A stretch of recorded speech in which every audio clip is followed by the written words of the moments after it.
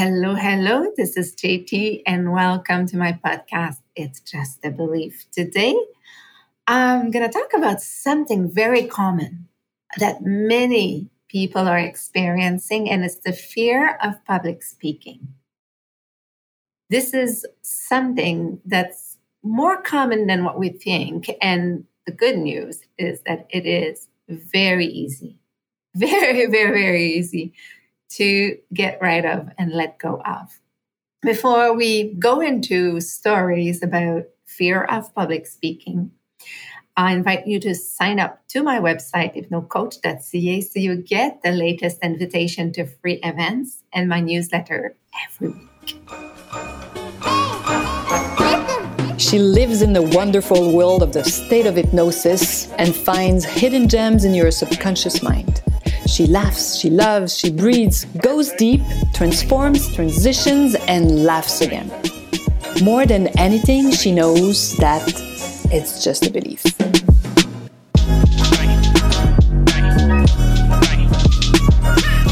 So, did it ever happen to you that you're finding out you need to go for public speaking, or you need to do a presentation at work, or in front of a social club, or, with the past 2 years, it was not really in person. I know it starts to be in person. And now it's been a lot of on Zoom or other platforms. But do you notice when you're being told or you know in advance that you're going to have to speak publicly, that you start to have like your heart racing, you start to feel bad. Some people don't sleep for weeks knowing that they're going to have to speak in front of people. Some people have their hands being wet, heart racing, feeling confused, feeling like they have a blank, having nightmares. There's a variety of manifestation, of a physical manifestation at the thought of having to speak publicly. As you know, every thought creates a reaction in your body. So if you think about a lemon, and if you concentrate your mind on the lemon and think about how juicy it is, and if I tell you to bite into a lemon, your body, and as I even say it to you, it happens to me right now, your body creates that saliva. Mainly where the jaw is, right? Close to the jaw. This is where you're going to have saliva coming, thinking about the lemon. But there's no lemon. It's just the thought of it. And just the thought of it is strong enough for your body to prepare to receive acidity from the lemon. So same thing, you know that you're going to have to speak in public, and then all kinds of physical reaction happens. So what I've seen people who are fearing speaking if they speak in front of peers.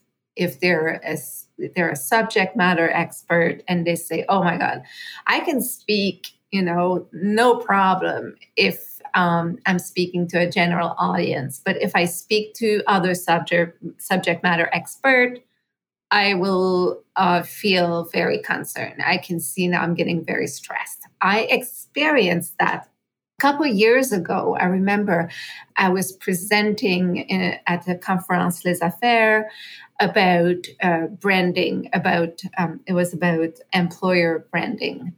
And I was presenting about how, the company, the firm I worked for, how we were branding ourselves in relationship with candidates.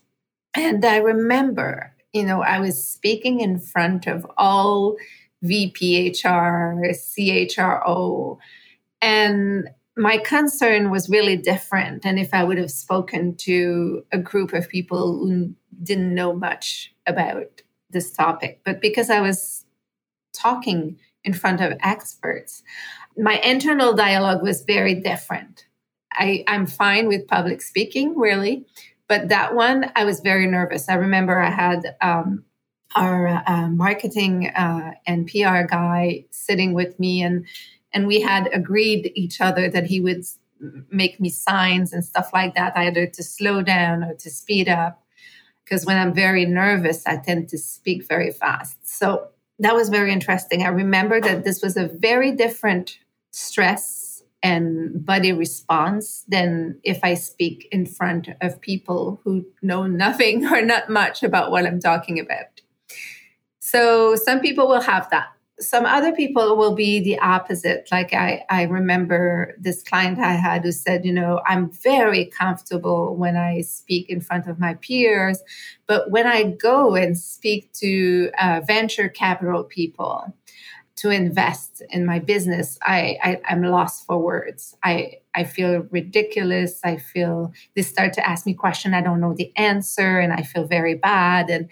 And this was all about how he felt in front of venture capital. He didn't really like the idea also of venture capital and how they would come into his business. So he had some apprehension.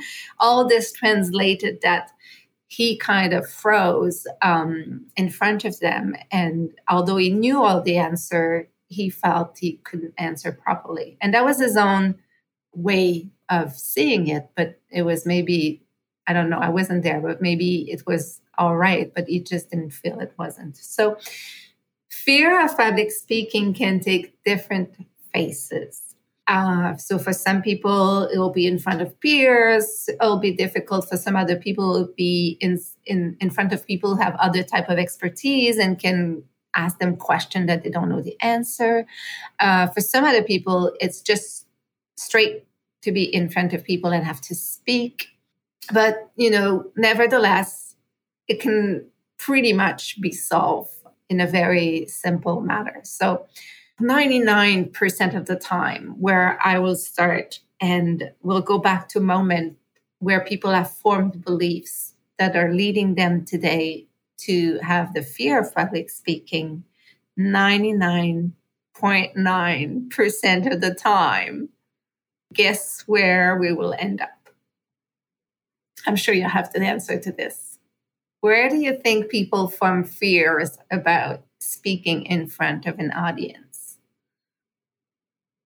In school, of course, yes. So I would say 99.5% of the people find themselves in school. And the situation is either they've been quizzed and they didn't know the answer. Either they were ridiculed. They did a presentation and they drew a blank. Either they had so much pressure from the parents. You wouldn't believe how much pressure they felt sometimes from the parents to perform. Very nasty teachers, inappropriate comments. And then, of course, all the bully kind of, people laughing at, and, having the impression people are laughing at them. Then people who are high performer, people who are good in sports and a lot of other discipline, and the bar is high for them. So for some reason, the teacher placed the bar much higher for them, and the parents placed the bar much higher for them. And that pressure to perform and to deceive other people, to be cast away. Being cast away is another really big one. Rejected, the fear of rejection. As you know, fear of rejection is a very, very old fear, right? We've had that genetically imprinted into us because in the times of the tribes, right? If we were ejected from the tribe, we would not survive. A big beast or something would come and eating us alive. But this is not going to happen in 2022. So, I would say 99.9% of the time, people will find themselves that they have formed those beliefs about themselves at a very early age in school. And the beliefs are, right, I will be rejected. I am not intelligent. I'm dumb. I'm stupid. People hate me. They don't like me. I will be alone. I will end up alone if I don't perform. I'm a deception to other people. And it's always like if their life was on the line with that presentation. And I remember being quizzed, right? Like not knowing the answer. If you think about how normal it is, how age appropriate it is not to have the answer. Like Like, think about how many days of classes of young children, in just elementary school, there are every day. How many kids are in school every day? How many kids are in school every day being asked a question that they don't know the answer? How many do you think, right? So many. And where are those people today, right? That doesn't mean that they don't have a value. It doesn't mean that because that day in school they didn't know the answer, that their life is over, they're going to be rejected and they won't have friends. Well, you would be surprised at the number of people who have integrated that day, that very big idea, belief about themselves, that this answer, was going to have repercussion for their life forever. And it's very interesting. I often go back with them and say, okay, now imagine yesterday across the globe, how many children do you think didn't get it right, got quizzed and didn't get it right? Now think about 30 years ago in school. Pick a day, any year. Go to all the schools in the world. How many kids you think didn't get it right? Where are they today? Are they all in prisons, or, are they all miserable? We don't know, but we can think that has, the normal curve of the population. Some of them are wealthy, some of them are unhappy, some of them have kids, some of them are alone, some of them have a wonderful career, some of them are, so it doesn't determine the rest of your life. But for some people at that very point in time, created that belief and then was reinforced over time. The fear of being ridiculed, when really the bar is set so high. And I had that in many, many of my clients, because most of them are executive professional entrepreneurs. So they, many of them went through that school path where they were bright kids and the bar was very high and they had to perform and they were going to deceive people and then not being loved. So it's kind of that conditional love, right? I'm going to be loved if I'm good in school. If I do a great presentation, I'm going to be loved. And this is how I am loved. This is when I perform. So if I go in front of people, the stakes are high. I'm not going to be loved. And the stakes are very, very high. So the people get very nervous. So those are, I would say there are other outliers situation, but these would be the main. So you might remember one day in school, and most people remember those days, right? Where for me, it's a funny one. I had a really, really funny one. So the teacher asked us to give a word that started with the letter G, in French, G in French, J in English. So anyway, they asked a word, and my grandmother was giving me books, French books, La Comtesse de Ségur, where there were French terminology, but French from France. And the words were, I would say, probably most likely different than the kind of French I would speak on the street with my friends or playing with my friends or even with my parents or even in school. So I gave this word, which is gueux, which means, somebody like an old person that's not very smart and everything, and it's asking for money and stuff. Like it was a word. And the teacher said, oh, this word, really? This is an old word. We're not using this word anymore. And really shamed me in front of the group. And I thought, wow, I'm smart. Like I'm bringing this word that's very uncommon that I've read in the books that my grandmother is giving me every time she sees me. My grandmother used to bring me a book. And this French word that's not used in Quebec, but it's a real word. My teacher shamed me, basically saying that, this word, that's an old word. We don't use that word anymore. So instead of elevating the class and saying, that's an interesting word, we don't use it much, but here's what it means. And it was used at the time. I guess it was his own limitations that he pushed onto me. And I remember that I was being poked, and I was being, at the time I was being bullied for the words I was using, because I was using a vocabulary that was not common to the kids my age, but those were the vocabularies, the words and the terminology I had picked in books, right? That my grandmother was giving me, and that my father would have me search in books all the time. And that's another story, but my father would always have me to search an encyclopedia. So I have phenomenal searching skills because of that. But anyway, so you can see how you can form, fear also with adults around you who shame you, or just dealing with their own limitations, right? Like I have seen under hypnosis a plethora, here to use a word. I have seen countless really bad teachers under hypnosis with my clients. So now, you have an idea of how this could be formed, how those beliefs about the fear of public speaking could be formed. Now, I'm sure you're interested to know in, how we rewire.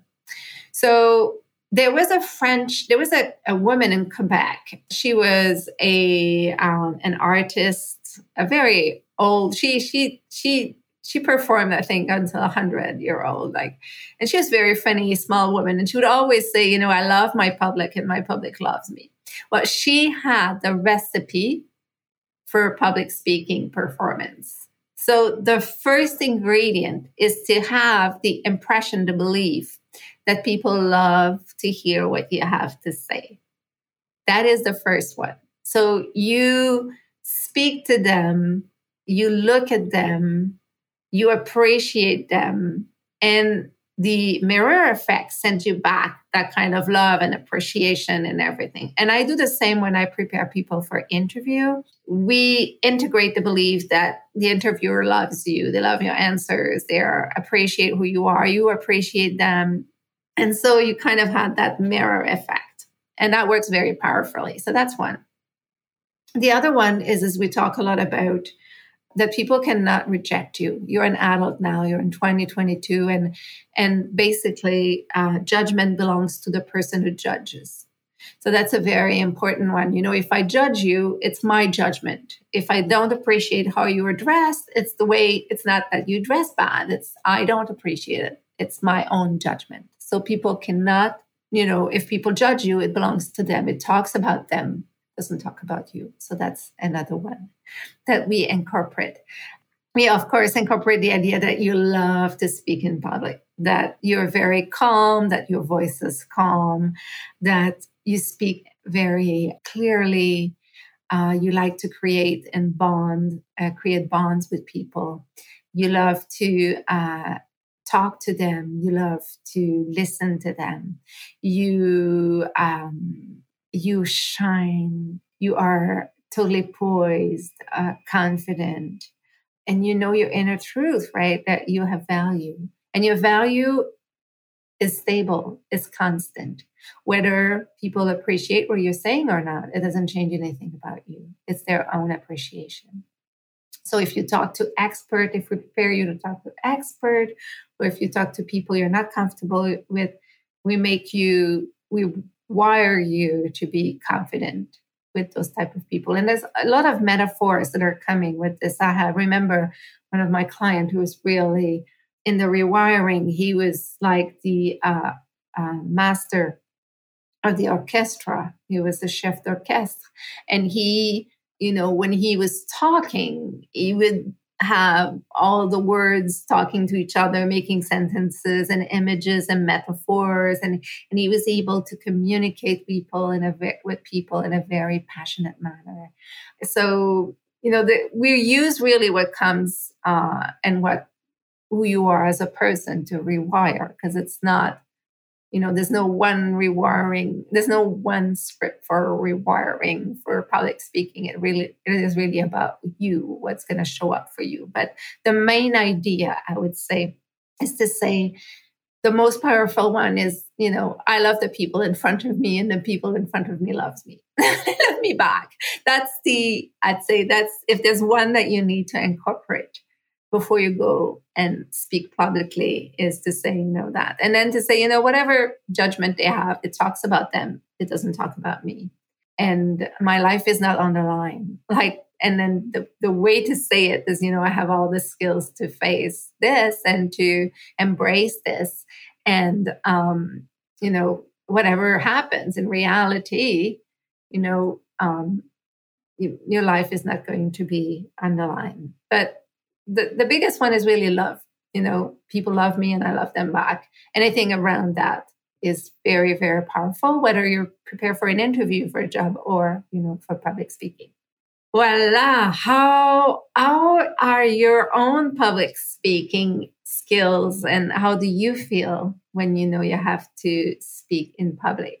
So next time, when you start to see the signs of nervousness and everything, know that there's a certain level of healthy stress that comes before, that's prepping you to be very focused and everything. Beyond that, it's good to, sit back. You can close your eyes, go within, and really see everybody and say, I connect with everybody there and I love everybody there and they all love me back. They love what I have to say. We have a good energy. There's a great energy between us. They appreciate me. I appreciate them. We feel good together. And then, to know my value will be the same before, while, and after. No matter what happens, right, or how I feel, my value remains constant. It's the same. Nobody has the power of give me value or withdraw value. Whether I do an exceptional performance or whether I do a very normal performance or a terrible performance, my value will remain the same. It's the same. It's constant. And that is the truth about yourself that you can absolutely incorporate. Voila. This is JT. I hope you enjoyed this episode today, and know that if you want to know more, if you have some very definite, hardcore, difficult to get through challenge with public speaking, I can really help you with that. This is something very easy to let go of and very fun, actually. So until next time, as you know, it's just the belief.